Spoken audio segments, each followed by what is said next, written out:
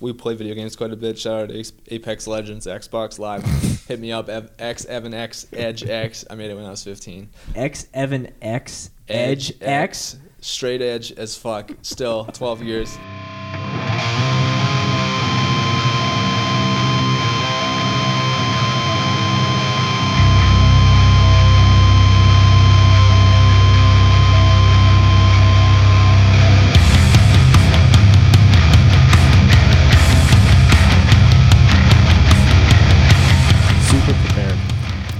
You ready to go? Sure. Cool. Do it. Well, thank you for tuning in. This is the Scoped Exposure podcast. I'm super excited to be sitting down with the Nova Scotian of Calgary hardcore, Evan. How about you say hey to the people What's at home? up, everybody? It's Evan here. Just hanging. Yeah. And just to kind of give an intro, so Evan is, I'm sure a lot of the people who are either listening know you, but for those who might not know who you are, can you just kind of give an intro of how, I guess, people would know you best in Calgary? Oh, man. Okay. Because you're not essentially affiliated with a specific band at the moment. No, I haven't. No bands in Calgary yet. Been working on that for a bit, but yeah, I guess people would know me as the guy that moved here from Ottawa. Yeah, I moved here in 2015, May long weekend. I previously had a stint out here before where I lived in Edmonton for 6 months in 2013, I want to say. Yeah. I was 19, turning 20 at the time. Basically, I was living in Ottawa and super involved in the Ottawa hardcore scene. I played in a bunch of bands out there, like basically was like, you know, like one of the key members of that scene for a few years. I moved there in 2009, but yeah, basically I moved to Calgary in 2015 after a stint living in Edmonton in 2013. I moved out here to work on the oil rigs and kind of save up enough money to go to firefighting school down in Texas. So I ended up out in Edmonton and, you know, I was 19, 20 at the time, super involved in the Ottawa scene. And when I moved to Edmonton, I was basically like straight onto the Edmonton hardcore Facebook group, and I was just like, hey everybody, like my name's Evan, like I'm from Ottawa. Yeah, you were eager to hit the ground. Oh running. yeah, of course, because like I worked a construction job at first, like 6 days a week, 13-hour days. Like I had no time to myself. I had no friends. I worked with a bunch of, am I allowed to swear? Yeah. I worked with a bunch of fucking assholes and just like cokeheads and stuff, and I hated every second of it. So I wanted to hang out with people on my day off that were kind of, you know, like-minded. Like-minded, had similar viewpoints as me, and yeah, I posted on this Edmonton hardcore page, basically being like, you know, hey, does anybody want to hang out with me? I just moved here from Ottawa. Like I play in these bands in Ottawa, and you know, if anyone wants to hang out, let's meet up because I'm new around here. If someone did that in Ottawa on the Ottawa hardcore page, at that time, you would have had like 30 people messaging him, like, or her, being like, what's up, like come on over, like all this shit, and not a single person messaged me, and I was like, damn, like at the time I could say like Edmonton sucks, but no, Evan Shaw was the first guy to reach out to me. He's like, hey man, like, you know, I live in Calgary, like this isn't Edmonton, but like there's a show at the Skate Shack in like 2 weeks. I think Withdrawal, Burn Your World played. I can't remember the openers, but there's one of the ones that Jay and Braden played. I can't remember the name of that one. It's one of the big Calgary ones. But, right. So I just want to pull it back a little bit because there's a lot to unpack there. And that story you shared when you were filling in on vocals for Inclination, which I do want to get to because I feel like there's some behind the scenes there. But sure. Let's like pull it all the way back to when you were growing up in Nova Scotia. Oh, man. Because that's on an opposite side of the world from here. Yeah, so this gets people kind of confused because everyone goes, oh, Evan's from Nova Scotia, Evan's from Ottawa. Oh, but he lives in Calgary. So yeah, I've lived all over. So you grew up in Nova Scotia? Yeah, so I'm from a little town called Antigonish, Nova Scotia, population 4,000. Wow. I grew up super small. Yeah, and I grew up like 15 kilometers outside of it. I was a county kid, like rural, like super rural, like country life. I did, like my closest neighbor was, you know, half a kilometer away. Like right. We grew up by the ocean, super East Coast. But okay, so yeah, when I was 9 years old, my mom basically was like, you know, like Nova Scotia, not a lot of people out here in Western Canada get it, but like the eastern part of Canada is like ultra poor. And like it doesn't seem that bad because like the cost of living isn't as bad out there, but like people don't make money. Like it's pretty tough, which is why you see so many Maritimers out here working in the oil patches and stuff in Alberta. Basically, my mom was like, you know what, like I want to take a crack at the American dream. We're gonna move to the States. I'm gonna like she was a laser hair removalist, so she had her own business, and this is like 2001, 2002. So at the time, she was like really ahead of the curve and actually like doing really well with it. But there's only so much you can do with that in a small town in Eastern Canada. So we ended up moving to Massachusetts, moved to a place called Cape Cod, if you're unfamiliar with that. It's basically an hour and 20 minutes south of Boston. Yeah. And that must have been just like across the border, so it wasn't like so huge like continental move or anything like that. Yeah, it's relatively close, and I think why she ultimately picked Cape Cod is like when she was young, she had vacation down there a few times with her family. So she was familiar. She was, yeah. So like the flight from Boston to Halifax is like 40 minutes. If you look at it geographically, you kind of just like hook the ocean, but the drive, you have to like loop up through New Brunswick and come in. So the drive's like 12 hours, but the flight's like 40 minutes. Wow. Like it's super short. Yeah. But yeah, we moved there in 2002. My mom got an 8-year working visa because she owned a company, and I was 9 years old when we moved to America, and basically getting into hardcore was like a funny thing because like I absolutely got into hardcore when I lived in America, and at the time, like the early 2000s, mid 2000s, Massachusetts, like the Northeast, is like a hotbed. Like for sure, you name any band from that area, people know them. Like the local bands from that area that I like got me into hardcore are some of the biggest bands in the world. But like backtracking a bit, like I got into bands like Nirvana was like a big one for me. I liked like a lot of those like early NHL games, like that had like some of the hard rock music on it, like even like the early Tony Hawk games. I think like a lot of people can kind of like Tony Hawk Pro Skater 3, all NHL that hits, shit, 2003. Those Dead are Kennedys big ones. are on those, like all those like all the punk bands and stuff, like Good Riddance and like Black Flag and all that. And I ended up like kind of getting into like bands like Nirvana and kind of grungier stuff myself, and then that kind of slowly transitioned into heavier music because at the time, like my mom had this like it was like on demand. I don't know if you ever. It's like an American thing, I think. Okay. But basically, it's like there might be a couple Americans who are listening, so they might know. Yeah, it's kind of like anything out here where you can like watch music videos. But this is like 2005 maybe at the time. And so revolutionary at the time. Oh man, what it was like my brother and I, like shout out to my brother Andrew. He's 4 years younger than me, so at the time he would have been like 8 years old. I was like 12. And we're searching like through the music video section, and just like mom's gone grocery shopping, and we're just fucking around in the living room with our hockey sticks and like two Canadian kids. And you'll never take that away from me. That's right. Yeah. And this music video for a band called Slipknot came up, right? And I think it was Duality was the music video, I believe. Right. Yeah.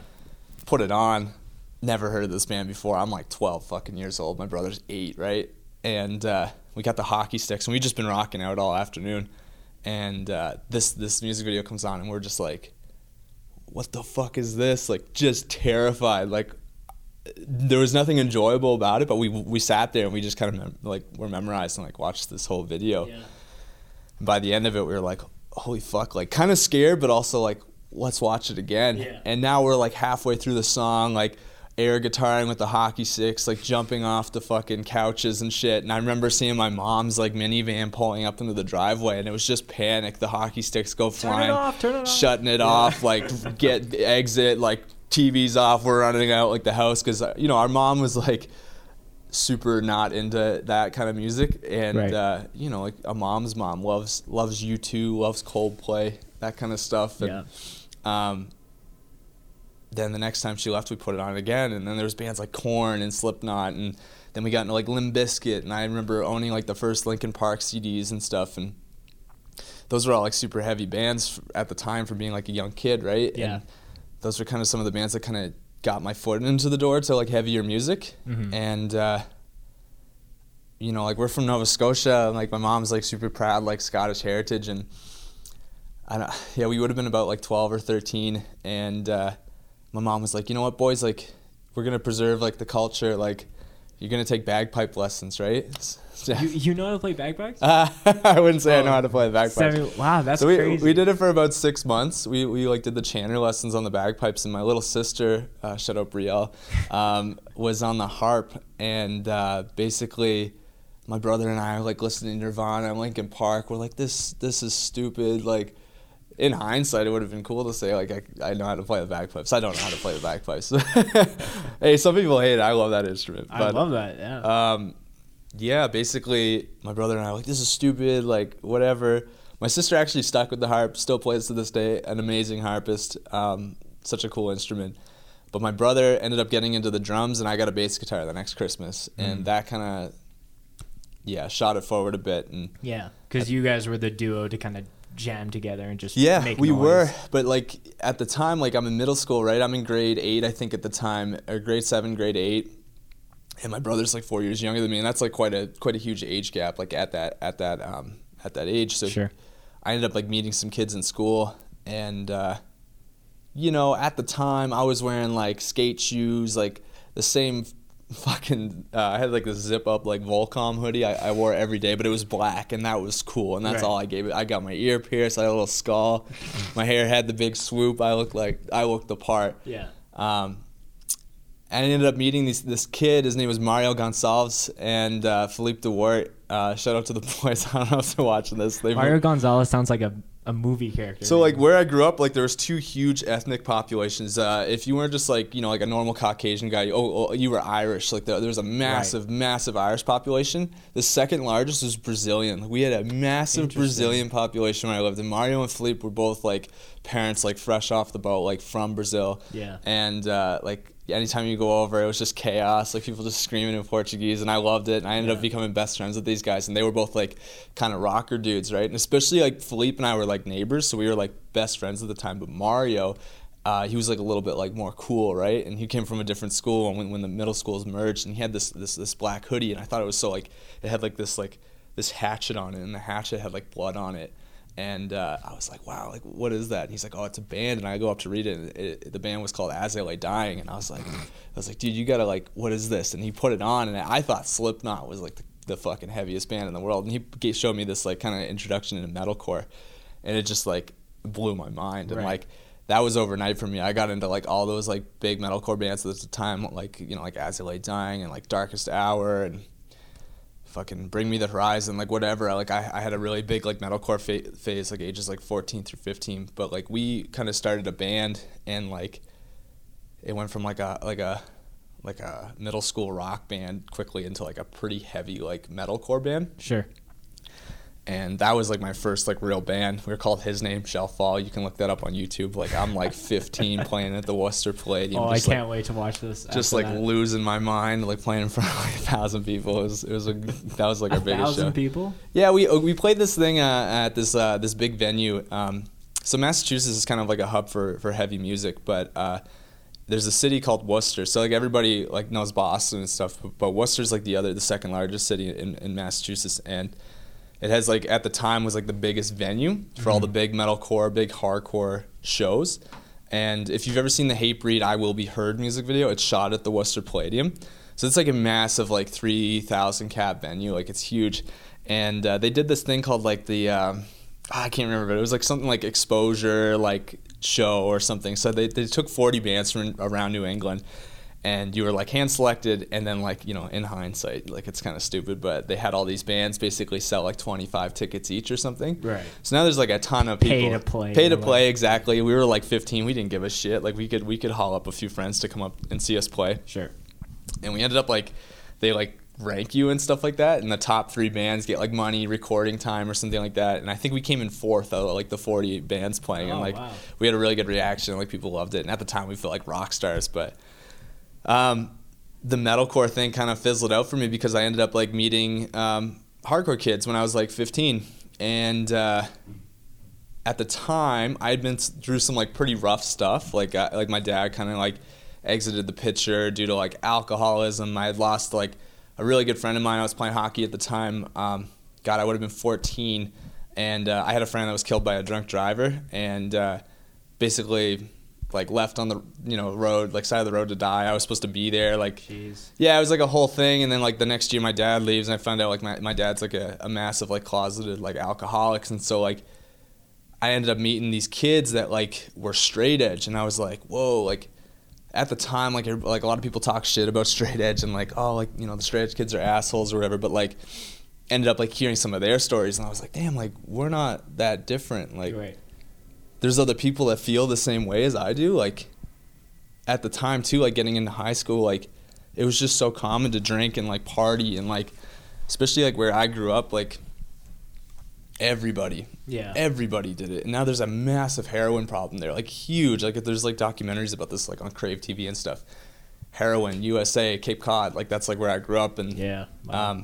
And that's like so rough. Yeah, and it's especially with that like music genre as well. It's like, it's normal to go to the show Smashed and then play Smashed and, right. and all those yeah, kind of things. and that was kind of normal in like the metal scene, and I kind of was never really about it. I did drink and I did smoke a little bit like before I was about 15, and then ended up like bumping into some straight edge kids, and they were like, hey, like we're going up to a show in Boston, and all these kids are like 19, 20, like they're all like super tattooed. I'd seen them at like local shows before, and like they just like beat the shit out of everybody, and I was like, whoa, like these kids are scary. They mosh super hard. Like I'm just like this kid with braces, like side swoop hair, basically a scene kid, like no idea what's going on. And they invited me up to this show, and I think it was either Boston or Worcester. And a big thing at the time too, in the mid to late 2000s in that area, is the bills were like huge. There would always be like 1,000 people there, because it was just people from like all over these different towns across New England coming to the big show in like Worcester. And the bands playing were like metalcore and hardcore. So you'd have like these like massive, like you'd be like the Acacia Strain playing with like Half Heart and Shipwrecked and like Since the Flood and like, I don't know, like Despised Icon. So like, wow. like massive crowds of people, but also like metalcore kids, hardcore kids, yeah, whatever. And I remember very clearly this show was like on a Wednesday night, and I was like, guys, like it's like an hour and a half drive. I was like, I can't. My mom's not gonna let me. Mm-hmm. And I was like, fuck it, I'll ask. Like, go up to my mom. I'm like, Mom, like there's a show like tonight, like or tomorrow night. I think I asked her in advance, and I was like, do you mind if I go up? You weren't like, that reckless. Yeah, like I was like leave now? I'm like a well-behaved kid, right? And like I'm right. 15 at the time, and all these kids are like 20 and stuff, and it's like a Wednesday night. And I was like, can I go to the show like with like the guys? And she's like, absolutely fucking not. It's a school night. Do your homework, all this shit. And I was like, fuck, okay. So the next day comes, and the boys are like, you coming or what? And I was like, yeah, fuck it, I'm coming. So I was like, Mom, I'm going over to Philippe's house. I'll be back at like 10 o'clock tonight. Don't stay up. She stayed up. So I go. Spoiler alert. Spoiler alert. So I go up to Worcester with these guys, and I'm the oldest in my family, and as a kid growing up in Nova Scotia, like I remember very clearly like being like bullied like a ton. I wasn't like the biggest kid. Like I used to get and like I'm not talking like bully. Like I used to get like the shit kicked out of me like in school, in elementary school in Antigonish, and like loogies hawked in my face, like smashed into like the playground fence. Like I'm like seriously like got beat up a lot, and like didn't have anybody older because I was always like helping out my friends and stuff. Mm-hmm. And went to the show in Worcester with all these scary tattooed straight edge kids whom I thought were like the coolest fucking kids in the world. They're all like 5 years older than me. Mm-hmm. Opening band comes on, right? And like I think like yeah, like the Acacia Strain, like Bring Me the Horizon was like headlining, but then there was like Shipwreck and like Since the Flood. So like these are like some big like bands from that area. And the opening band comes on, it is a massive horseshoe. There's like probably already a few hundred people there, huge show. Nobody's moshing. But I'm with like the scariest kids in the neighborhood, right? And I'm like, fuck it, I gotta prove myself, right? So I just start like, you gotta understand, like this room is huge, and I'm like moshing by myself basically. And you had to swing your arm like the opening 14 band, times to get across. Man, you could take like 20 steps and still not hit the other side of like the pit or whatever. Yeah. And I'm just like swinging like a madman. I'm trying to prove myself to these older guys. And out of nowhere, this dude comes flying up behind me and just like decks me, and I'm like face plant like hard. I didn't like some push musher dude. Like I didn't see him coming, and I'm just like doing my thing, and this dude just like boosts me right from behind. I like face plant into the fucking ground, and I turn around, and I'm literally not even on one foot yet, and one of the guys I'm with knocks this dude out like that, Ugh. out cold. And I'm like, holy shit, because like this dude just like flashbacks almost to like when I was a kid, right? And this dude just knocks him out, like not even a question. Didn't even know me. I don't even think he knew my last name. Like Adam Pont, shout out. Dude knocks him out just like that, and all my friends were like boys with the security guards too. So like in any other city, like maybe he would have got kicked out, but the guy that actually like decked me got kicked out, and I was like, holy shit! Like for the first time in my life, someone had kind of stood up for me, and it was all these kids I already thought who were like cool as fuck, right? Yeah. And just like that, I was hooked immediately. Yeah.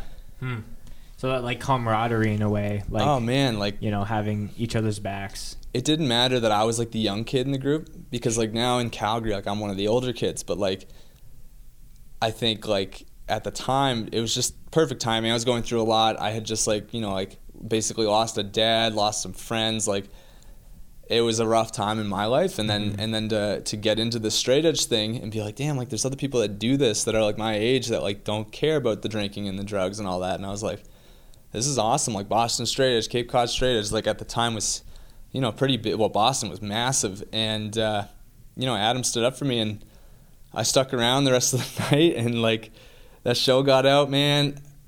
Shows at that time too, like where I grew up going, like you got these crews from all over the place coming to shows. So like at these big ones, like there'd be like 10 fights a night. Like it was crazy, just brawls left and right. Like it was just normal, and I was almost like attracted to the violence in a sense, and I just loved it. Like in hindsight, like looking back, like 10 years later, 12 years later, you don't see that often. You don't see, like if a fight happens at a show, it's like, whoa, there was a fight. But like going to shows in Boston, like it was just a fucking normal thing. Like every weekend we'd go to a show, and it was just a massive like brawls after brawls, and it was just normal. Like, and I kind of liked it.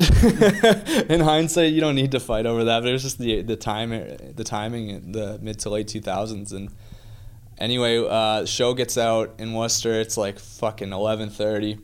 I'm the young guy in the car, and I'm like, my mom's freaking out. It's I said I'd be home at 10. It's 11:30. We're an hour and a half away. Yeah. And one of the guys goes, so everybody want to go to Denny's? And I'm like, oh, fuck. I was like, yeah, sure. I'm not going to be like, no, guys, I got to go home. Yeah. So we go to Denny's. I end up getting home at like 2 in the morning. Sure enough, I walk in the front door, lights on. Mom's sitting there with the fucking newspaper, like glasses at the edge of her nose, just like looks up, and she just goes, did you go to the city? I was like, yeah. She's like, okay, you're grounded for 2 months. And I was just like, holy fuck. I was on like house arrest for like 2 months, but it was absolutely worth it. Changed my life, got me into straight edge, got me into hardcore, and I pretty much after that I ended up going to like every show ever with these guys. And so that's something I want to kind of touch on, because I know that you have said in sometimes where like hardcore and straight edge are like very connected. Absolutely. And I think like I kind of wanted to bounce something off of you, because for me, like I grew up in a household that was like, didn't like it was a religious household, so like my folks were okay with drinking, but like when you're of age to do so. Right. And for me, when I was growing up, like my mom, like she had a dad who was an alcoholic, and like beat his wife, or my grandma, and so that like kind of turned me off to drinking, and I guess like for me, like I didn't want to necessarily like plant a flag in the ground and be like, I'm straight edge, but it was almost easier to tell people I was straight edge versus like, I just don't drink, because that was almost weirder. So I guess like I find it interesting that straight edge is like this thing, and obviously I'm not trying to be like, you need to speak for all of straight edge, oh god, or whatever. Hello. Hey everyone. But I'm just kind of curious, like it is that there is a weird mentality where it's like you either don't drink or don't have any substance crutches, if you will, or you are an animal and drink every weekend. And for me, like I do drink, but I lean far more to like the straight edge side of things. Like it's in the gray area. So I think with the straight edge too, for me, it was more of like it was a time period, and just the timing, like I said, was impeccable. Like I said, like my dad was out of the picture. I had lost a good friend, and this is all like in a 14-month period, and I got into hardcore all at the same time. Yeah. And now I'm, you know, getting more like knowledgeable and like learning about straight edge bands, and then I meet straight edge kids, and I was like, damn, like I guess this is one after another. And I remember one of the guys, like when I first claimed straight edge, like one of the older guys was like, you're never gonna fucking like stay straight edge, because like I went from like drinking every other weekend, like I was like 14, 15, like partying, like high school parties, middle school parties. At the time, kids were like super early into that where I grew up. Like I was smoking cigarettes at like 14 and drinking every other weekend. It was normal there, but you know, like someone's parents went out of town and we just like raided their liquor cabinet. That was it. Mm-hmm. And I remember one of the guys was like, oh yeah, you're never gonna still be straight edge, and like that kid is not straight edge anymore. And it's like, it's not like I stuck with it to be like, oh, like I told you so. But I think now too, you're seeing a lot, maybe like a lot less straight edge kids and like a lot more people like yourself that are like a lot more moderate. But at the time, it wasn't moderate where I grew up. It was like one or the other. Right. And because I had such negative experiences with the other side, it was the other for me. Right. And like even now, like I know lots of people that aren't straight edge anymore, and it's not like I hold, you know, like grudges against those people like whatsoever. Like you do you. At the end of the day, it's like it's a personal choice, right? My brother was straight edge for like 5 or 6 years. Mm-hmm. He broke edge. I remember he was like super bummed to tell me about it. He's like, yeah, like smoked weed, and I'm like, yeah, it's all good, like I don't care, man, because at the end of the day, it is a personal choice. And for me, like, I've been straight edge now 12 years. Like, what the fuck? Like, I'm getting old now. Yeah, and you're probably, like, so deep into that where you're like, well, like, what's the point for me to I remember, too, like, being, like, 16, 17, like, the first year or two that I was straight edge, being, like, people being like, oh, there's a party this weekend. And I was like, maybe, you know, like it had crossed my mind a couple times for sure. But the older I got, the more it just became second nature, and like I just stuck with it. And I don't think there's anything wrong with that. And the older I get, the more I see it too. Like you see kids that are like straight edge, like right off the bat, and they're like, I'm fucking straight edge, like fuck you, like, and I wasn't much different. And like, but you know, I don't judge at all. Like if someone drinks socially, and like my girlfriend, I love you. At least. My girlfriend's a perfect example. You know, drinks socially, grew up in a family, like a European family, where they drank wine at the dinner table and stuff like that. And then, you know, she's not a fucking alcoholic. She doesn't struggle with anything. And a lot of people don't, but a lot of people do. And then, like you said, you came from a line, and man, my line of family, everybody. It wasn't just my dad. Like every uncle, every grandfather down the line. The writing was on the fucking wall for me. Yeah. And I just didn't. I said, fuck that. Like I'll remove myself from this equation. And I think it's maybe just a self-awareness thing where like I've heard it from people where they've like chosen to be straight edge because they know if they have one drink, it's like game over for that night. Yeah, some people just, or they can't have liquor in their house because it will be gone. It's one or the other, right? Like it's such an extreme thing, and I don't think it has to be. Like I'm not saying like every young kid that, you know, comes from a family of like alcoholics, or like you've had a friend that's been killed or OD'd or whatever. It's I'm not saying you have to be straight edge. Like I just think there's a lot, like at that age, you know, late teens and stuff, people are like a less strong-willed, I think, and for some people it is a little more difficult to say no, or to say like that, you know, I've had two, I'm feeling good, that's enough for me. At that age, it's like blackout or nothing. And for me, I just said I'm good, you know? It kind of boils down to that. I think there was like a point where I was like, well, if I'm not straight edge, can I still wear like, you know, like a straight edge shirt? Because then, or like a vegan straight edge shirt. But then I think it still just opens up that conversation, and you're like, oh, are you vegan, or are you straight edge, or are you vegan straight edge, or whatever? And then it's like, oh no. And then you can have that hopefully positive conversation versus like, fuck you, and rips the shit.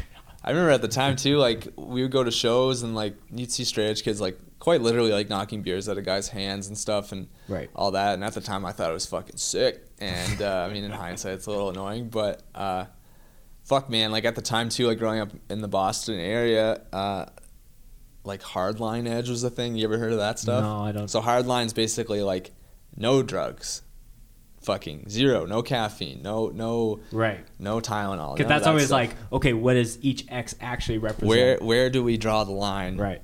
Oh yeah, and then the X is like abstaining from sex, and I think that was an interesting. No promiscuous sex. No promiscuous sex was a funny one because that was, sorry to cut you off, but that was a I have to shout out. There's a band from back home in Winnipeg, and they had a crowd chant part in a song that was like, no, promiscuous sex.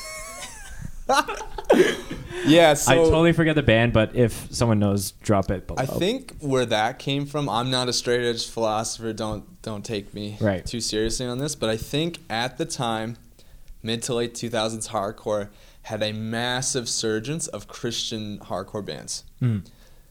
People that are diehard Christian, especially like in America, in the Midwest and all that. And I had friends, like I knew people from that area that were super Christian growing up, and they lost their virginity when they decided they weren't super Christian anymore. Yeah. And, you know, being a metalcore kid or a hardcore kid listening to, I don't know, bands like Advent or Seventh Star, I mean, those bands are fucking awesome. Yeah. Seventh Star was sick, dude. Yeah. I got But to see Advent last year. I never at, got to see any of them. Yeah. I wonder what that would have been like in modern. It was, I think, I forget what their vocalist name is, but he's like, oh, I stretched my leg out because I was putting down like soil in my garden. So Fucking right. Midwest. I'm like, yeah, you're very daddy. I just think at the time for a lot of kids that were Christian and then maybe got into straight edge, whether they thought it was just, they were like, oh shit, like now I don't have to feel the pressure because like I'm a Christian kid and I shouldn't be doing this anyway. Right. But also we shouldn't be having sex. Right. And so every like kid that wasn't So it was super, like slowly I think it was just implanted. like involved with like more of a religious side effect than yeah. just like, and it makes total sense, right? Yeah. Because I knew a lot of Christian kids at the time. I have, you know, I come from a Christian household, and even when I moved to Ottawa, some of my best friends were all super Christian, and I always kind of stayed away from the religious talks. I just, you know, because we were always kind of like, everybody in my group of friends were always like kind of on the same page when it comes to like politics and stuff. Sure.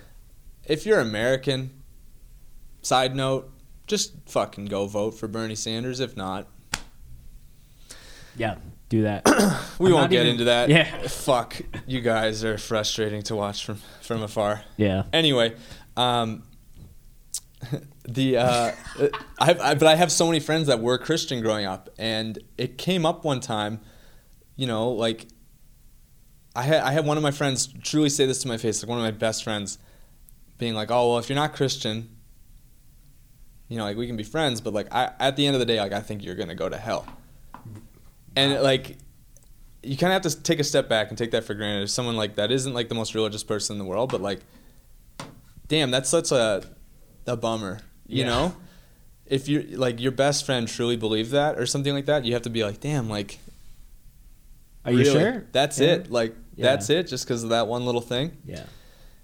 It's not even if you were like a fellow Christian, but like say you had a Jewish friend or like whatever. Like religion's such a crazy thing, and so I never got into religious talks with people because like I didn't want to have that. You didn't want to have that as a wall between Never. just having a friendship. And it didn't matter to me if you were, you know, Jewish or whatever. It's like it didn't, just stay away from that conversation because like why ruin a good friendship over something if, you know. And now all these people aren't super religious anymore, and they're just like, man, like I was young, I was kind of a dickhead, like whatever. I was a holier than thou mindset. Yeah, so I think that's where the hardline promiscuous sex kind of took a turn from the religious side of stuff, and the kids that got in straight edge that were super religious, but not where I grew up. Everybody was like, you guys are stupid, fuck off. Like, I drink coffee now. Yeah. I'm like, I don't understand. Like, I love coffee, and I feel like if I could only be straight edge and not have coffee, I'd be like, oh, sorry. Yeah.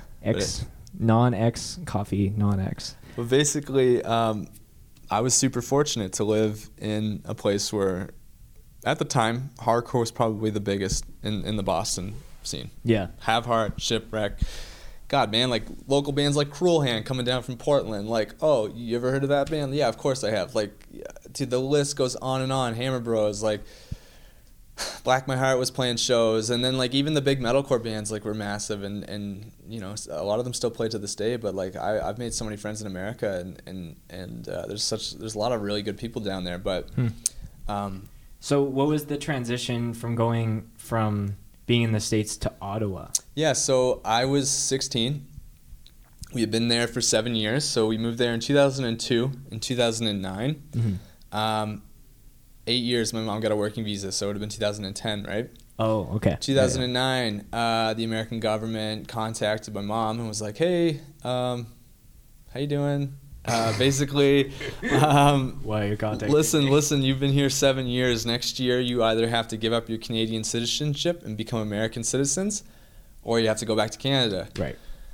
It's 2009. The housing market just collapsed in the United States, and we're at the forefront of it in a place.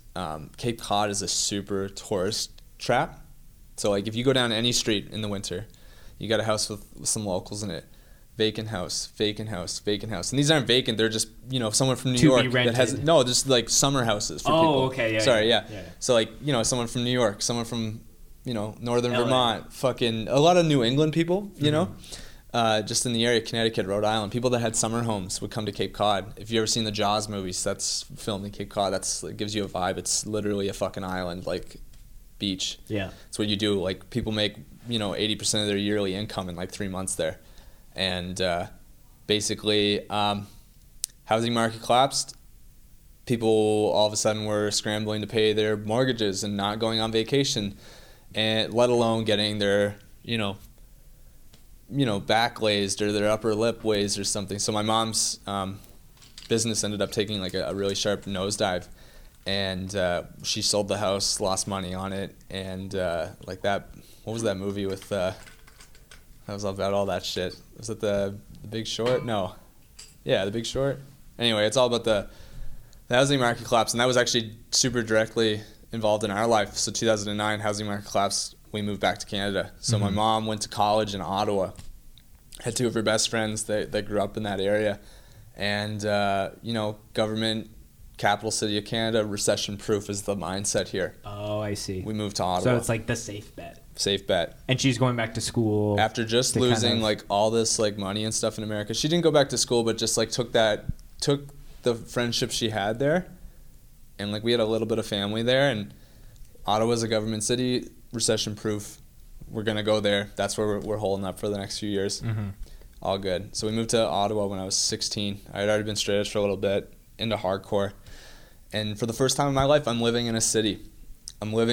So like where I grew up in the Cape, like it's like villages and stuff, like one town after another. Yeah. And Antigonish is the smallest town ever. So I moved to a big city and I don't know anybody, like zero. So at the time, I'm on MySpace.com. I literally find the like an Ottawa hardcore metal band or whatever. I can't even remember their name. And I go to the friends list and I just type in the letter X. Okay. Oh, I'm looking for straight edge kids to hang out with in Ottawa. And that was the thing, like straight edge people like used to do like X, nowadays Evan X. Yeah, and people were still doing that even in their Instagram handles. Or for sure, I do it. I throw an X in the middle, but at the time, I was like, I want to make friends here that are like minded. Let's look at the letter X in the Ottawa scene. So I come across a guy named Joe Howe, okay? Is this Joe X Howe? It was at the time, it was X Brosif X. Shout out Joey Howe, fucking one of the best dudes from Ottawa. So you gotta understand, like when I was living in America, I had a good 2 years going to shows, getting into straight edge. But when I moved to Ottawa, I was kind of becoming of age in a city where the hardcore scene was at the time at a low. And I ended up making a ton of friends like right away. So I ended up messaging Joe Howe. We ended up hanging out and we had a jam the first day we ever hung out. He had a drum set, I had a bass. I wanted to sing in a hardcore band. He knew a guy that played bass, and I was like, well, then I'll just sing. That guy's name was Steve Nadeau, one of my other best friends. I'm going to go through the list here with some of the Ottawa kids. I hope they're all watching. Oh, they're fucking watching. Shout out Pretty Boy Crew. So Steve, Joe, and I are all jamming, and we're like, let's start a hardcore band, okay? Steve wasn't straight edge, so like we weren't going to do the straight edge route, but we just wanted to play loud music. Joe was a really good drummer. Steve was a good bass player. I was just getting on the mic for the first time, and we could not find a guitar player. So we said, fuck it, calling up my little brother. Shout out to Andrew. Andrew's 12 years old at this time. I'm 16, and Joe makes the move from drums to guitar, and we started a band called Think Twice. And Think Twice was around for a few years in the Ottawa scene, but... At the time, there was two other big bands. They were called Constraints and Substance. Okay. So Substance, Constraints, and Think Twice were kind of like your big three in Ottawa. Think Twice was your very first band, though. If you're not counting like the metalcore bands in the States that I kind of like play bass in. Think Twice is the first Ottawa band I played in. First band I sang in. Yeah. And we played a show. We recorded a demo on like MySpace or something, and then we played a show about a month later, and it was really cool because Ottawa was at a low at the time, and all the kids that had been around in Ottawa and had like been around for years or whatever, this band basically came out of thin air. Right. So my brother and I had just moved there the month before. Steve and Joe were going to shows but like weren't super active, and now like you've got this mosh metal band that's like playing fucking shows, and there's videos of it, and like people were just beating the shit out of each other. First show, like we got a great reaction, and I kind of just like started screaming Ottawa hardcore, and it very quickly like I took that very seriously, and I was like, fuck it, like we're representing the fuck out of the city, because Ottawa just geographically is such an underdog city, situated between Toronto and Montreal, the two biggest cities in Canada. Right. We're 4 hours from Toronto, an hour and a half from Montreal. Any major tour comes through, guess where it's going? Toronto, and it's going to Montreal. It's not coming to Ottawa. So we kind of had to prove ourselves. And even just like everyday life, like a lot of the kids I was going to high school with, like, oh, the second I get out of school, like I'm going to Toronto, I'm going to Vancouver, like I'm getting out of Ottawa. Yeah. And I was like, fuck getting you. out of my town. Yeah, I was like, fuck you, this place rules. Like I loved Ottawa, and like I loved all the friends I had there. And I was like, fuck you, we're gonna make this awesome. And then even just like with a hockey team, like you go to a Toronto, Ottawa, or like an Ottawa Montreal game, half the crowd is rooting for the opposite city. So I just found that super frustrating, because like I was super proud to like say I lived there, and like we very quickly coined like, we put like Ottawa hardcore on every fucking shirt we had, like the outline of Ontario with the star over where the city is on the map, and like we just repped the shit out of it. Did you do a Senators knockoff? We did not. We thought about it, but it's kind of hard to knock off that 3D Sens logo. It was pretty nasty at the time. The very first time that, I don't think we talked at the fest, but the very first time I filmed the Calgary Fest here, when it was it had just come back from being 3 cities to southern Alberta. Yeah. I was like editing the videos. I'm like, who is this gorilla wearing this Senators? Yeah. And that was my first introduction to you.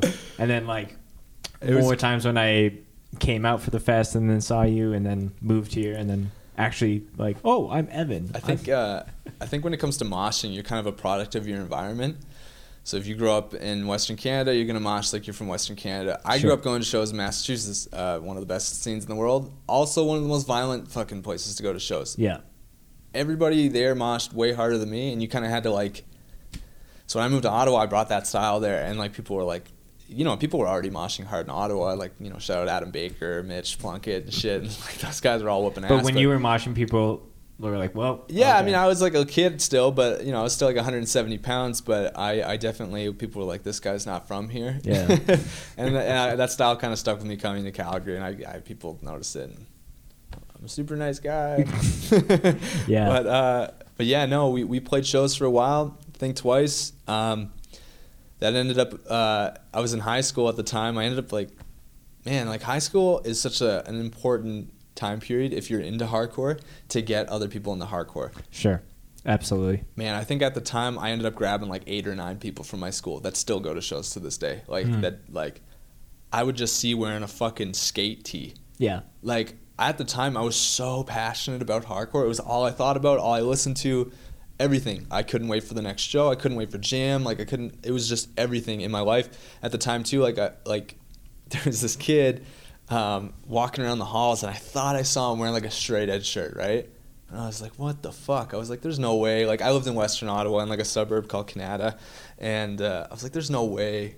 Like there's a straight edge kid here, and he had a call to preserve straight edge shirt, and I was super proud also to like be like from Massachusetts. I had that have heart Boston straight edge like crew neck, right? Right. And we were at this pizza place one day. During lunch, there's like this pizza spot by the school, and he sees me and he just goes like, nice shirt, man. And I was just like, you straight edge? And he's just like, yeah. And I was like, what's up? I'm Evan. He's like, what's up? I'm Andrew Narroway. So Andrew Narroway is like a staple in the Ottawa hardcore scene. He runs Walk a Mile Records. Andrew Narroway. Yeah, he's been on Narbar. Yeah, Narbar. That's right. Shout out Narbar. One of my best friends. Like, yeah. Easily, solid dude. One of the best guys. We met in high school, and basically he was a grade ahead of me because he was fucking homeschooled like a nerd. And even though like I think I'm older than him, I'm not sure, but he was graduating a year early. But he had the straight edge shirt on, and I basically was like, we're friends now. It didn't fucking matter. For sure. And basically Nair ended up like coming to shows all the time. He was at the First Think Twice show, like all these guys, and the Ottawa scene was so small that everybody just kind of became friends like immediately, and we all knew each other. And over the next few years, like with Substance playing shows and Constraints and Think Twice, and then we would have bands from Montreal and bands from the States now coming up. And so like there was a few years there between 2009 and 2014, Ottawa like went from like a real low period to a really high period. And like we still like didn't have the same turnout as like Toronto or Montreal, just based on the fact that. But you saw the growth. Oh my God, huge. And I can honestly say that I was proud to be involved with that, and it was always a thing for us too, to really, like I said, really represent Ottawa. And basically, whenever a band came to town that wasn't from the city, so like if you were from Toronto, if you were from Montreal, or better yet, if you were from America coming up, we had a bunch of bands from kind of like the northeast sector that could make the trip, because like Philadelphia's a 7-hour drive from Ottawa, Boston's a 6-hour drive. Like they're much closer than it is out here in Western Canada, where these bands can actually make the trip and it's not a big deal. Right. Those bands would come up. It didn't matter if we fucking liked the band or not. Okay, I'm saying it on record. It didn't matter if we thought that they were the sickest band in the world. Everybody learned the lyrics. Everybody knew when the mosh parts came, and when they played in Ottawa, we would beat the shit out of each other.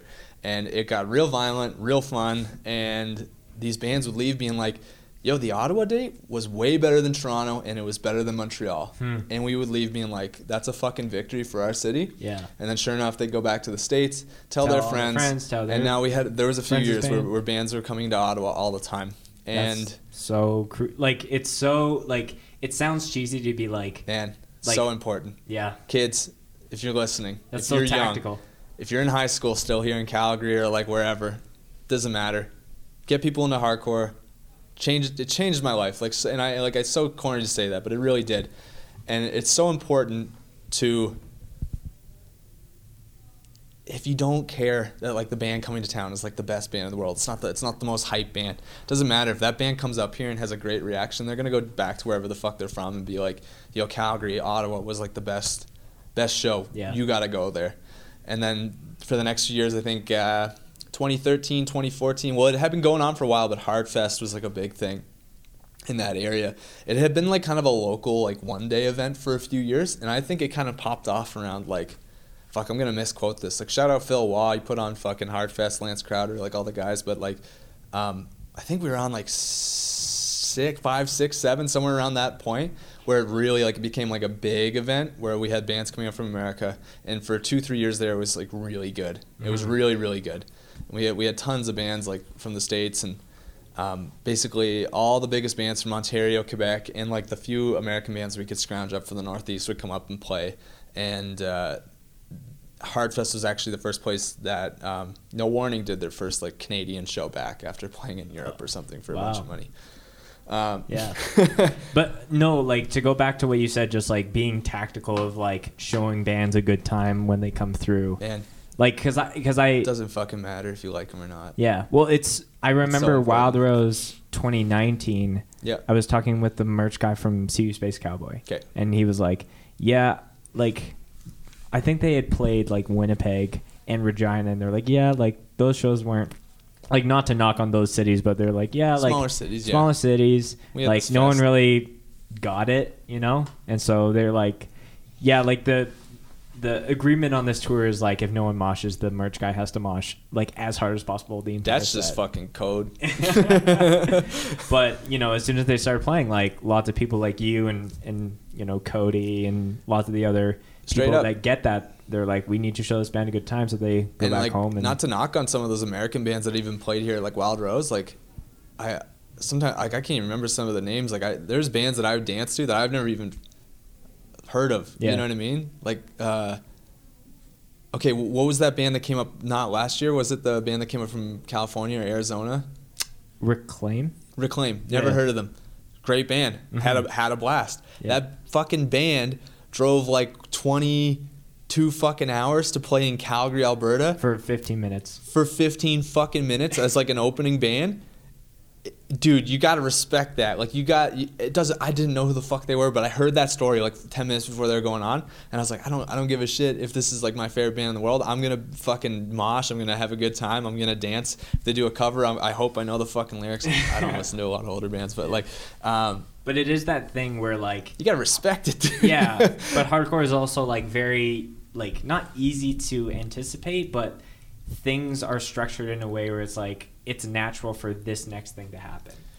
And then it's like, Yeah, like this is probably going to go into a 2-step. And then it does, and you're like, fuck it. And then you can get on the two-step. floor. Yeah. Have a good time. Smack a friend. Yeah. I don't know, man. Like, even that band like was blown away by their reaction. I remember talking to them. I was like, how was that? Because it was something that I used to do when I was younger, living in Ottawa. A band would come up and play our city, and I would go, hey, like, hope that was all right. And they're like, what are you talking about? That blew Toronto out of the water. Like, that was like a really good show, best Canadian show we've had. And we're just like, yes, would you come back? Sure enough, they come back and play Hardfest the next year. Like, yeah. And then have a way better reaction because they've already kind of established themselves in that city. Mm-hmm. And some of the bands coming back this year to play Wild Rose, I'm sure they're going to have a way better reaction than they even had last year. Like, bands have to tour, establish themselves. They come back to the city, the reaction's usually twice as good next time. 100%. So let's continue the progress. So you mentioned at the beginning of the pod on you eventually moved from Ottawa to Edmonton. Yeah. So just north of Calgary here. Yeah. And you were working on the oil fields at the time. Yeah. I think when you told the mini story with Inclination, which I still want to get to, but you had said you wanted to be your own man. Was it more just like coming from that like poor aspect of Canada and like, oh, I could actually make some money? For sure. Like, I'm not painting a picture like I grew up in poverty. My mom did really well, but like, you know, single mom family, paying the mortgage, like all that kind of stuff. I was the oldest. Like, you know, my first year out of high school, I took a gap year. I was working full time at a Tim Hortons, and you know, I was paying my mom rent to live at home because like at the time things weren't awesome. And in hindsight, like I look back at that and there's like no qualms there or anything. Like I love my mom to death, but like it wasn't awesome. So I realized I wanted to get into firefighting and go to school for that. And, you know, the money wasn't really there to send me off to Texas for 4 months. And basically I was like, well, how can I make the most amount of money in the shortest amount of time? And I had a bunch of cousins from Cape Breton and from Nova Scotia that had gone out to Alberta and had been on the oil rigs for a while. And yeah, I came out and did that. I did that for a few months. Hard job, paid well. I ended up going to Texas for 4 months, met a bunch of people in Texas, and yeah, then I came back to Ottawa for 2 more years. A lot of people kind of forget that I actually went back to Ottawa for another 2 years. Mm-hmm. Played in some more bands. I played in a band called Warnerve. We were a straight edge, like kind of thrashy band. Okay, cool. So take like a Power Trip influence and make it straight edge. So like that was actually, we'll backtrack a little bit. Warnerve was like probably one of my favorite bands I played in because at the time we had played in this other band called Raw Style, and Raw Style was like another straight edge band, but we kind of played that like youth Raw group vibe. Style. Yeah, like RAW space Raw style. fucking style. Yeah, that's fucking sick. we played like the most generic like youth crew shit, but like people loved it, and yeah, we had good reactions. But also like Ottawa kind of vibed more with the heavier side of hardcore. So like we didn't have like the craziest shows, but we had fun. Mitch Plunkett, Andrew Kramer. But then like our buddy Nair Bear, Andrew Naraway, Walk a Mile, was basically not in any bands but super involved. Was at every show, supported all the boys, was at our practices, and was at a Raw Style practice one day. And basically we were like, fuck it, you want to start a band where Naraway's singing? We just wanted to get him on a microphone. Right. Because he's a smart guy, and he's just super into hardcore. And we were like, let's just start another fucking band. That's how it was in Ottawa too. We started this band one time called Bomb Squad, and Bomb Squad was a joke band. And at the time, Minority Unit was super big, so like we just like wrote a fucking demo in an afternoon, recorded it. This is actually legendary shit. You can YouTube this. Dave Birch used to film all the shows similar to how you do in Ottawa back in the day.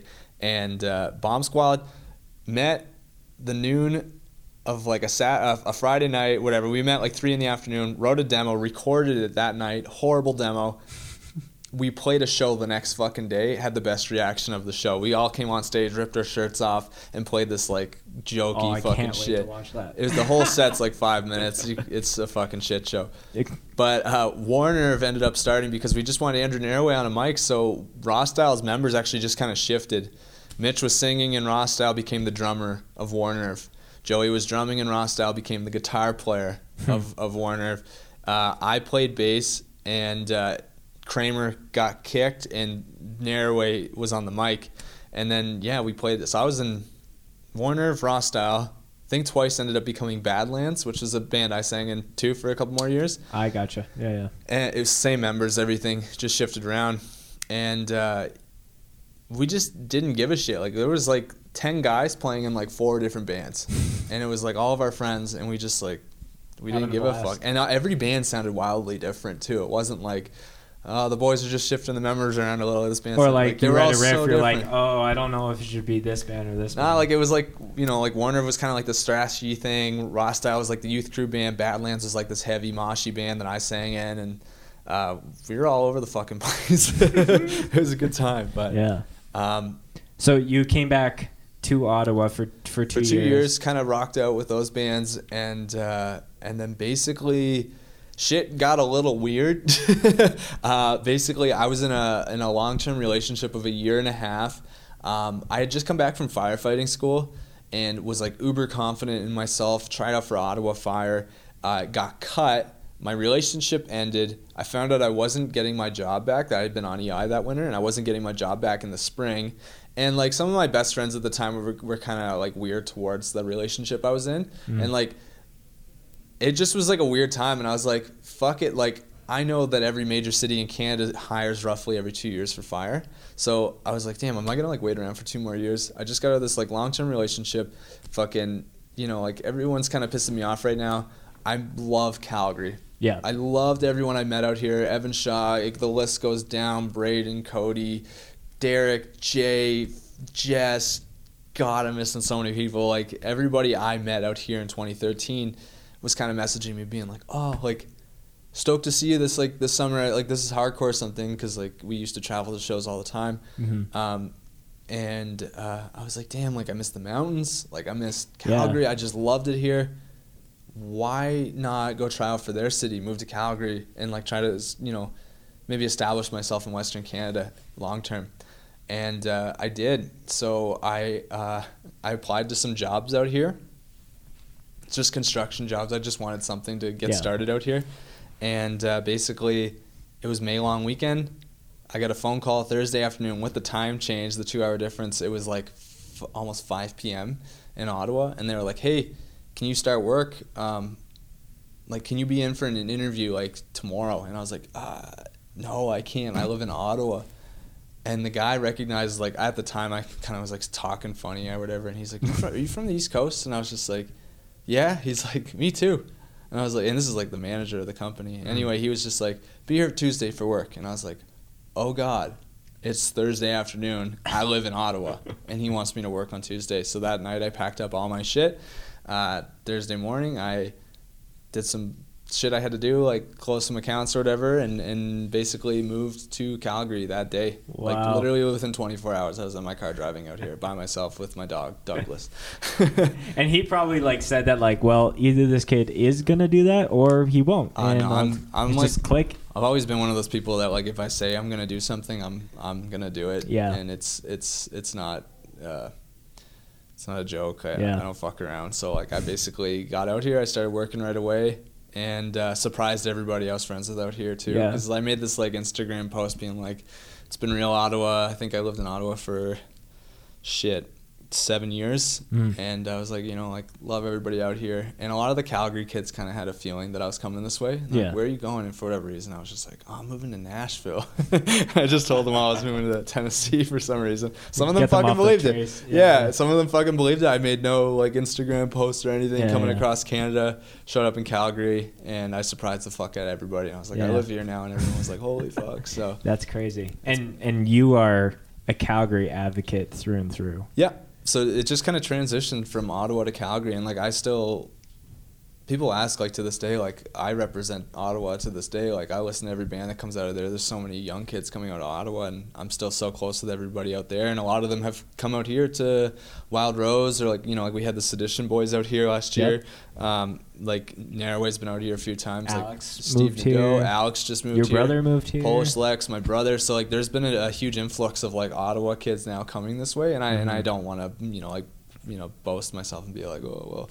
But, yeah, like, there's now so many kids that come out here, travel for the fest, and there's just now this Ottawa-Calgary connection, which is so cool because it's such a huge gap. We have this, like, Western Canada thing going on, but now there's, like, a city way the fuck over here now has this, like, connection with us, too. And that's very cool. I'm really proud of that. So So to just be sensitive of our time and, you know, wanting to make sure that we hit this point.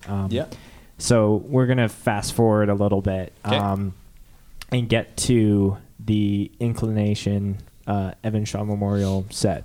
So that Crazy. like so to give you a little insight from our end, it's for sure in like the top 5 sets, like view wise, that we've ever done. That's so fucked up. And and I think it's interesting because it is one of the most unique sets, because out of all the Inclination sets on the internet, because, you know, there's tons of videos of them playing like LDB Fest where people are going crazy, and then there's one where like I'm getting comments regarding you, like, is this a new singer in the band?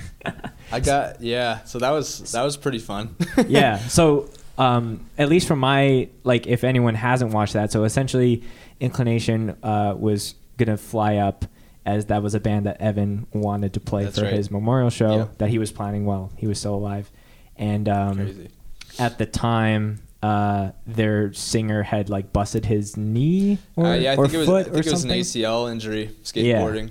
So it was like, well, we'd love to do it, but we don't have a vocalist. And Calgary, like, this isn't the first time that I've seen Calgary just absolutely step up and just fill the gaps as far as band members or vocals are concerned. So I'm curious on how you were approached, and, you know, it was not just you filling the gap. Like, Anthony and Cody helped out. I sang about half the set. I know Cody had a song or two, and I think Anthony kind of sang the other half of the set. But you know, it's not like you said, it's not the first time it's happened in Calgary. Expire played shows out here a while ago, and a lot of us out here are actually really good friends with them, with Caleb and Josh and some of those guys. And, you know, I'm pretty tight with Caleb. He was the bass player of Expire, bass player of Inclination now. And, you know, we were playing video games a lot before he came up here. And basically when Expire came up, it was a similar circumstance where it was super last minute. And basically day of, we found out that the vocalist and the bass player weren't going to make it. So, there was like a group of like 8 or 9 of us. And that was Expire's like last Canadian show. We found out there was kids driving out from Winnipeg like 12 hours to come to the show, and they were like finding out like hours before the show that they were gonna have to cancel this. And we were like, nah, you're not gonna cancel. Like, we don't have a lot of shows happen out here. Calgary's like one of the most isolated cities in North America. Truly, like, if you really think about it, the closest major American city to play hardcore shows in is either Boise or Seattle, and that's like roughly 14-hour drive. We're super out here by ourselves. So these bands flying in, we're having issues, and basically we all got together, and I played 2 songs on bass for Expire, and I sang 2 songs for Expire, and there was so many other people involved in that, but it's not the first time. So when Caleb talked to me, he was like, hey, like, Inclination might not be able to play the show, and this was like days before. I think it was like pretty last minute. Flights are booked. It's happening.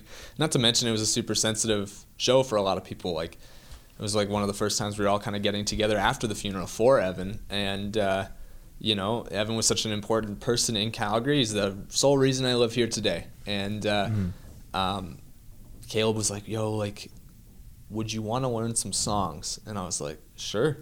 And Anthony came up to me. He's like, yo, we might be doing this. And then Cody was involved too. And we were just like, yeah, fuck it. This is a lot like what happened with Expire a couple years ago. We're not going to like let this show go under, especially because it was so important to all of us. This is not my first rodeo. Not my first rodeo. We'll fucking do this. Like, and that was like one of the most nerve-wracking experiences of my life, because not only was it a memorial show for my, you know, like one of my best friends, like a brother of mine, basically. Inclination's like one of my favorite current bands, straight edge or not. Like, I love that band. And so when I found that they were playing in Calgary, I was like super pumped. I was gonna go nuts. And then when I found out I was playing in Inclination for the day, I was like, holy shit! Like, yeah. So you guys didn't do any jamming or anything before? Nope. It was like just hit the stage. I think I have a video on my phone somewhere where we literally were in the kitchen.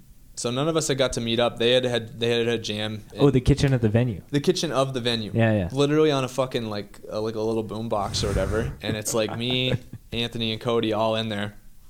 And we don't have amps or anything, so the boys are just like press play on the iPod, and they're all just playing acoustically with the guitars, right. And then like drumming on the kitchen counter basically. And Anthony and I are trying to learn the lyrics and like sing along to it for the first time live, right? Right. We went through the set like a couple times. And then we went up and did it. Yeah. And if you go back and watch that tape, here's an embarrassing feature of myself. Anytime you see me go to the kick drum, I'm literally at my phone double checking the lyrics to the next verse, coming back out. Oh, so sneaky. People think I'm like going for a drink of water or something. I'm literally like, fuck hydration. Okay, yeah, cool. I need to make sure I got the lyrics. Is okay. And I fucking did it. And I actually didn't forget any lyrics. I was pretty happy with it. But I was impressed too because so you must have gotten a little bit of an early access to the new material because that was before I did, yeah. When Fear Turns to Confidence came out. And it was kind of funny too because those songs were not really being played yet. Right. And so that video actually is one of the I don't think it is the first, but it might be one of the first 2 or 3 videos out where those songs are being played. Yeah. And to anybody that doesn't know what the fuck's going on in Calgary and they just search Inclination and they see all these new songs being played with like new vocalists and they're like, what the hell is going on here? That dude from Jesus Piece and that's Oration and who's this other guy? Who's this fucking crazy fucking guy running around? I got to prove myself that day because I've been trying to start bands in Calgary for a while singing, and not a lot of people out here got to see me on a mic before. And that was the first time I ever I think I had seen you a couple times grabbing the mic but rocking it. Yeah, a lot of people came up to me and they're like, "You gotta start a band, dude." And I was like, "I'm trying, man. It's kind of tough. Everyone's a little older here. Everyone." We're now seeing in Calgary where we have like a huge age demographic, which is awesome because for a minute there, the average age at like a Calgary show was like 28, early 30s. And now we've got all these young guys coming in and all these teenagers. And so shout out Set Straight, shout out, Endgame, not so much the young guys, but anymore. Wolfgang used to be like the young guy here for the longest time. Well, I feel like a fucking grandpa in that band. Right? Exactly. So like Set Straight, I think is like probably the best example of like the young kids. I don't even know half their names, but I feel like an asshole for that. Shout out Set Straight, Calgary. Set Straight. Bitter is a newer band that's coming through. I'm trying to think if there's any other. Sorry if I'm forgetting. No, there's a lot. Set Straight was the one I was like, yo, this is huge. When I was 16 playing in bands, we didn't sound anything like that. Like back to the First Think Twice demo, Set Straight is blowing everybody out of the water right now. Where everybody's super impressed with the young kids coming up in Calgary now, and it's so good to see that 100%. too. Yeah. So hopefully everything goes well with Wild Rose. I think if they play, they'll get a really good reaction. Yeah. Knock on wood that this fucking coronavirus doesn't fuck everything up. Cause it's getting a little weird. Yeah. That's I don't want to go down that path. No, me neither. But we're kind of getting at that. Oh, wait, I did want to say with the Inclination, have you talked to any of those guys about that set? I'm curious if they're like, yeah, that was great, man. Thanks, peace. No, I keep in contact with Caleb probably the most. We play video games quite a bit. Shout out Apex Legends, Xbox Live. Hit me up, Evan X Edge X. I made it when I was 15. Evan X Edge X. Straight edge as fuck. Still 12 years. No, dang. Super close with those guys. With Caleb in particular, but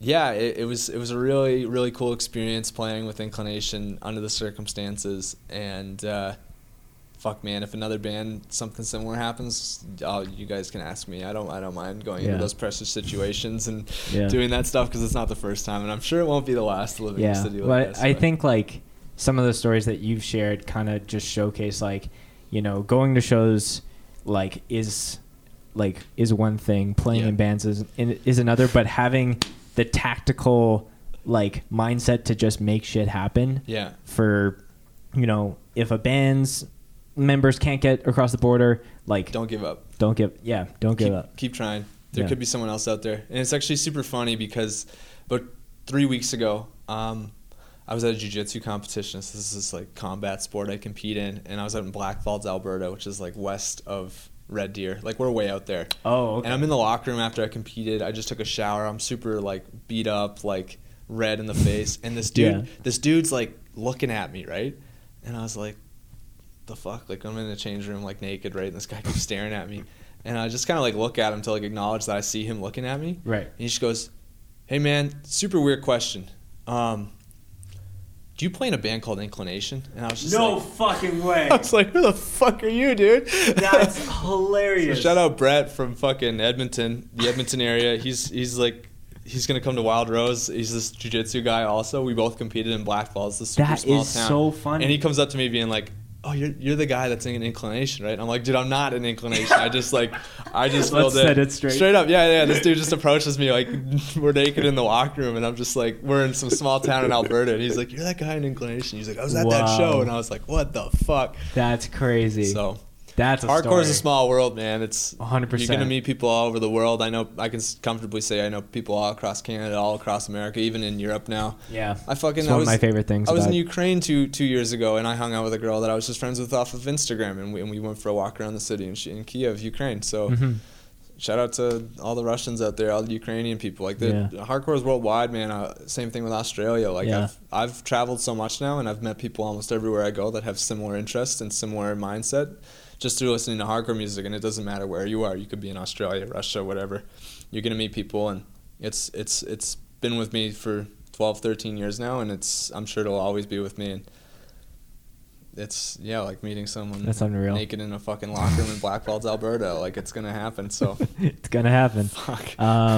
That's sweet. Well, that we're kind of getting close to time. Yeah. So just to wrap up, I always like to ask any guest that comes on just like a favorite like mosh story, and I'm sure that you could either favorite pitch something, mosh story, and it can be like something that happened to you, or like you just heard it from someone. It doesn't need to be I'll go into a couple injuries because I've been beat up a few times. Everyone doesn't, they don't know that too. But sure. When I was living in Ottawa one time, I caught a ring in the eye, and I split this eyebrow here. I got 9 stitches in it, and I called my mom up that night. A She's ring? like, a ring, yeah. Like not a ring on a finger, buddy. Just and I just split. Like I remember I looked down and it was just like a faucet. Like I was bleeding so much. And then a month or two later, we're at Hardfest, and my band Warner at the time had done a weekend run with this band from Massachusetts called Swamps. Okay. So Swamps was kind of big at the time from that area. They play this like super unorthodox, like hardcore style, kind of like trash talk influenced or whatever. Mm-hmm. But they ended up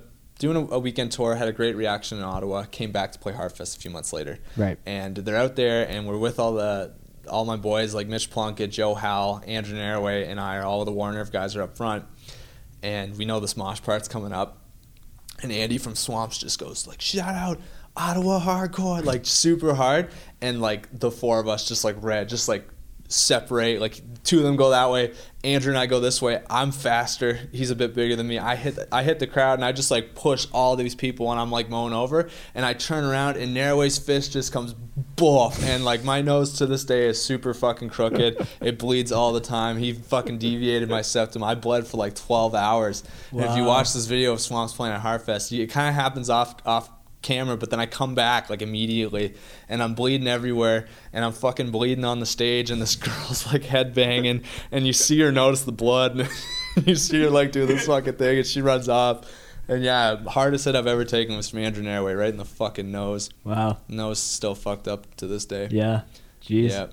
Cool. That's probably a highlight. Another, I guess one more I could say was World War IV. This is hardcore, Philadelphia. The Ottawa-Calgary connection was strong at the time. I'm standing right next to Derek Burns. Literally, we're shoulder to shoulder. Super stoked for this band about to play. Feedback starts coming in. And I make a joke going, "I'll see you on the other side," because he's going left, I'm going right.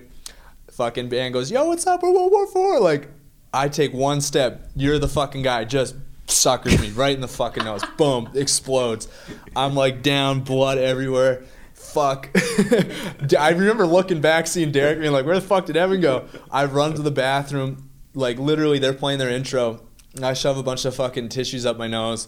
I'm bleeding like crazy because this was a post Andrew Narroway punch. Like my nose now just is all fucked up. Now it's so fragile. Yeah, I love that intro, and that intro has like this like 40-second build up, and then it goes into this really slow time change thing or whatever. And in the video, this is like Hate 5-6, shout out Hate 5-6, World War IV, this is hardcore. I'm on the stage doing a stage dive before the fucking end of that set, before the end of that intro, and I'm like, you can see tissues up my nose. And that was like literally 40 seconds. I just got busted up. Like someone again. escaped the hospital, dude, just to mosh for that intro. I love violence. I love violence at hardcore shows. You know, it's something I've always been drawn to. And it's partly how I am the way I am and the way I dance, and it's never personal. But this motherfucker looked me square in the fucking eye. I took one step, and this dude just goes, boom, like square. Like it wasn't a mod. Like he just crossed me right in the fucking face. So that'll stay with me too. Yeah. Well, man, there's a bunch of little clips that you mentioned that I'm personally going to go and check out. Oh man, so many videos. I think it's important to document this stuff because you can be older and look back on videos when you were fucking 15, 16, 18 years old and being like, yeah, here's when my friend broke my nose and laugh about it and stuff. And yeah, I got to keep the cameras rolling. I think it's so important what you guys are doing too. So shout out Scoped and shout out all the guys and girls that work hard in Calgary and Western Canada. Absolutely. Yeah, thank you. Going strong out here. So. Yeah. And super, super proud to be a part of this community. And I felt like, you know, moving out here, it's like, I've always told people Calgary is like filled with like-minded people who are just passionate about making hardcore just a spot to travel to, like honestly a spot to move to. I've met loads of people who have moved here just for hardcore. You got the mountain, you got the mountains are sick. One of the best cities in Canada, if not the best. Yeah. Great people, great nature, great city, great food. Calgary.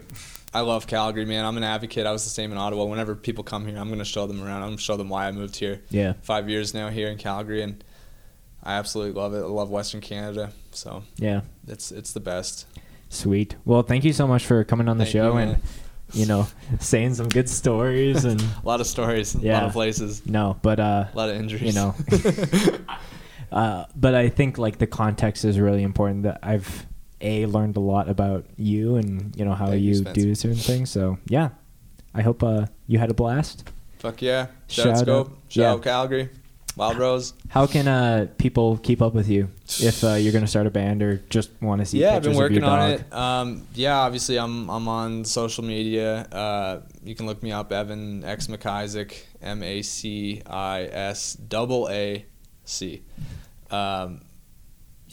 I've been trying to get a band. There's actually something in the works right now. I'm not even going to mention it, but expect a fusion of some bands happening here pretty soon, and I might get on a mic here. So very cool. Well, thanks again for coming on. Check. And thanks for listening. Cool. Bye, guys.